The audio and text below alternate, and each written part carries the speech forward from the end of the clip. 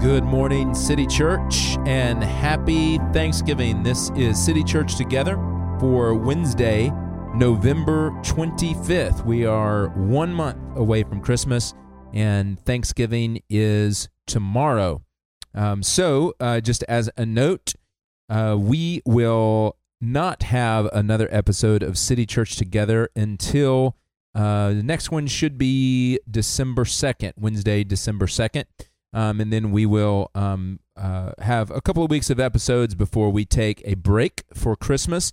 And our plan is to come back in January with some new twist and some regular features that will hopefully help you connect deeper to Jesus, not only in reading Scripture, but also in hearing other people's stories of how they are connecting to Jesus and overflowing the good life to others. So look for that in January. In the meantime, today is our last episode before Thanksgiving.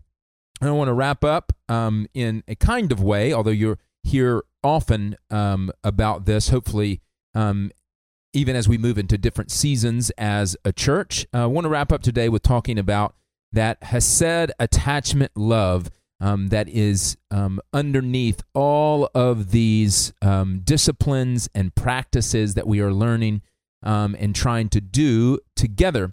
And I want to draw your attention today to the book of John. We're going to go all the way to the end of John chapter 21, and I will start in verse 20 and read. I'll read verse 20, and then I will skip down to verse 24 and 25. So this is John, the Gospel of John, starting in verse 20. So Peter turned around and saw the disciple Jesus loved following them, the one who had leaned back against Jesus at the supper and asked, "Lord, who is the one that is going to betray you?" And now down in verse 24. This is the disciple who testifies to these things and who wrote them down. We know that his testimony is true. And there are also many other things that Jesus did, which if every one of them were written down, I suppose not even the world itself could contain the books that would be written. And that is the word of the Lord from John chapter 21. John, when he wrote in his gospel, when he referenced himself, though John could have referenced himself in many, many different ways, he could have called himself, John, the revelator who, saw Jesus and had a vision of Jesus and on the island of Patmos. He could have called himself John, one of the bold sons of thunder. But John refers to himself as the disciple that Jesus loved, which you heard here in this text in John, the Gospel of John. Now, that sounds like actually something quite hubris and prideful to write down about yourself. It's almost like, hey, Jesus likes you guys, but he really loves me. But that actually betrays a little bit of the way that is written. It is not written as, I am John, the disciple that Jesus loved specially, or I am John, the disciple that Jesus loved more than anyone else. John is, the way that the verb tense there is in the Greek, is that it is John, the disciple that Jesus kept on loving. John, the disciple that Jesus kept on loving. This is the way that John thinks about himself. That is a entirely different understanding than I am special and Jesus loves me for it. John sees himself as a person that though he fails, that Jesus keeps on loving. In fact, here in this text that we read today, John, who's writing this gospel, identifies himself as, when Peter turns around, he says, he saw the disciple that Jesus kept on loving, following them, and he is identifying himself again as the one who had leaned back against Jesus at the supper and asked, "Who is the other one that's going to betray you?" So this is a very intimate place for John at the Last Supper to lean back into Jesus' breast. In fact, at the start of the book of John, John identifies Jesus as one who is in the bosom of the Father. And so the idea of laying in someone's bosom or laying against someone's breast is a very intimate place of vulnerability. It means vulnerability and access and openness. And so while John sees himself as the one that Jesus kept on loving despite his failures, right? And that's attachment love. You keep loving me no matter what. Like you stay attached to me through thick and thin. He also sees himself as having access, closeness, intimacy with Jesus. So he doesn't just think shamefully about him. This is not a shameful title that he gives himself. I'm the guy Jesus had to put up with. No, it's one that draws him into Jesus. And in fact, does not end with hubris, but ends with John asking questions like, Lord, who is the one that is going to betray you? And then famously, right after that is could it be me? Is it me? Am I the one?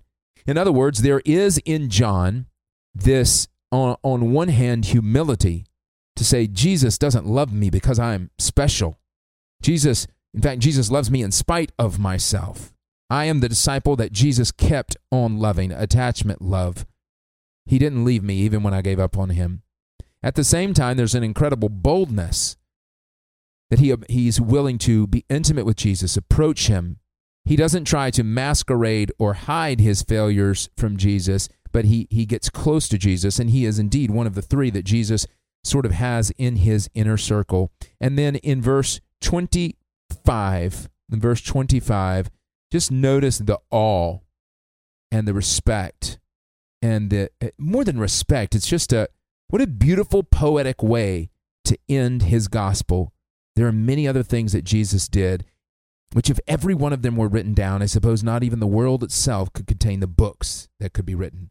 I mean, it sounds like the ending line to like a never-ending story or a Lord of the Rings novel. You know, it sounds like the end of a line of like a fantasy novel. There's just, it sounds like there should be wizards in this. You know, it's just a line that shows so much awe and beauty that cannot be contained or comprehended in a moment.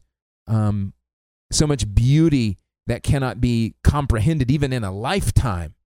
And yet this is John who gets intimate and lays against Jesus' breast. This is a beautiful picture of hesed, agape love. The disciple whom Jesus loved, the one who he keeps on loving.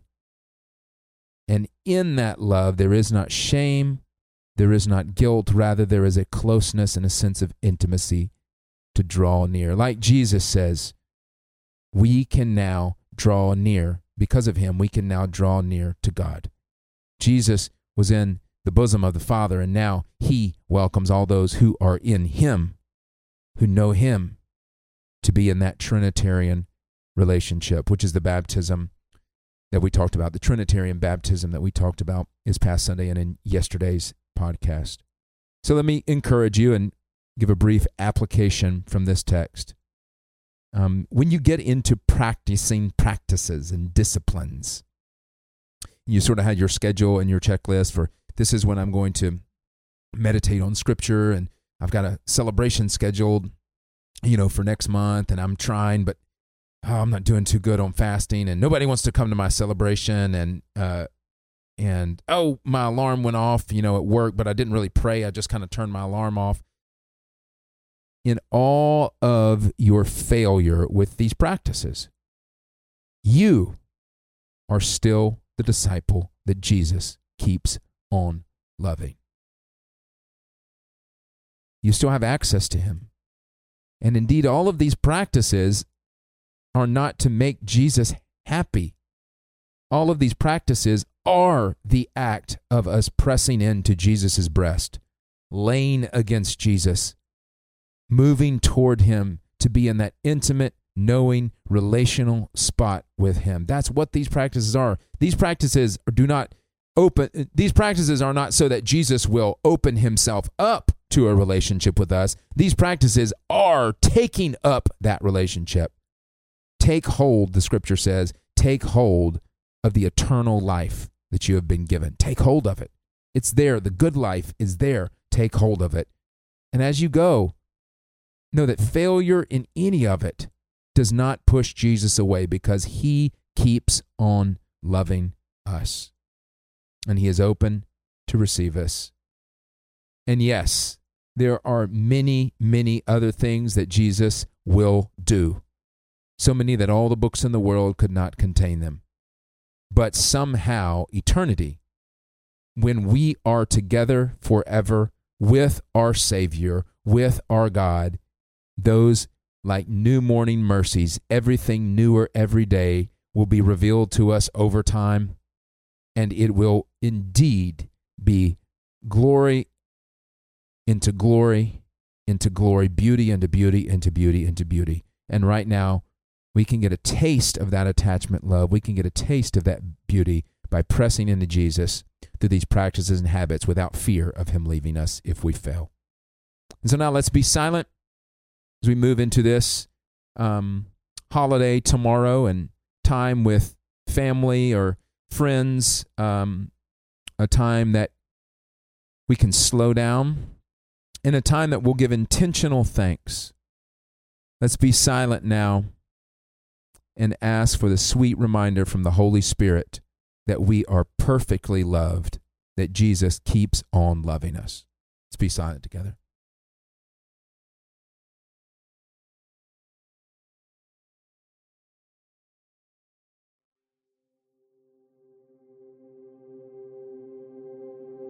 Jesus, you keep on loving us, and we thank you.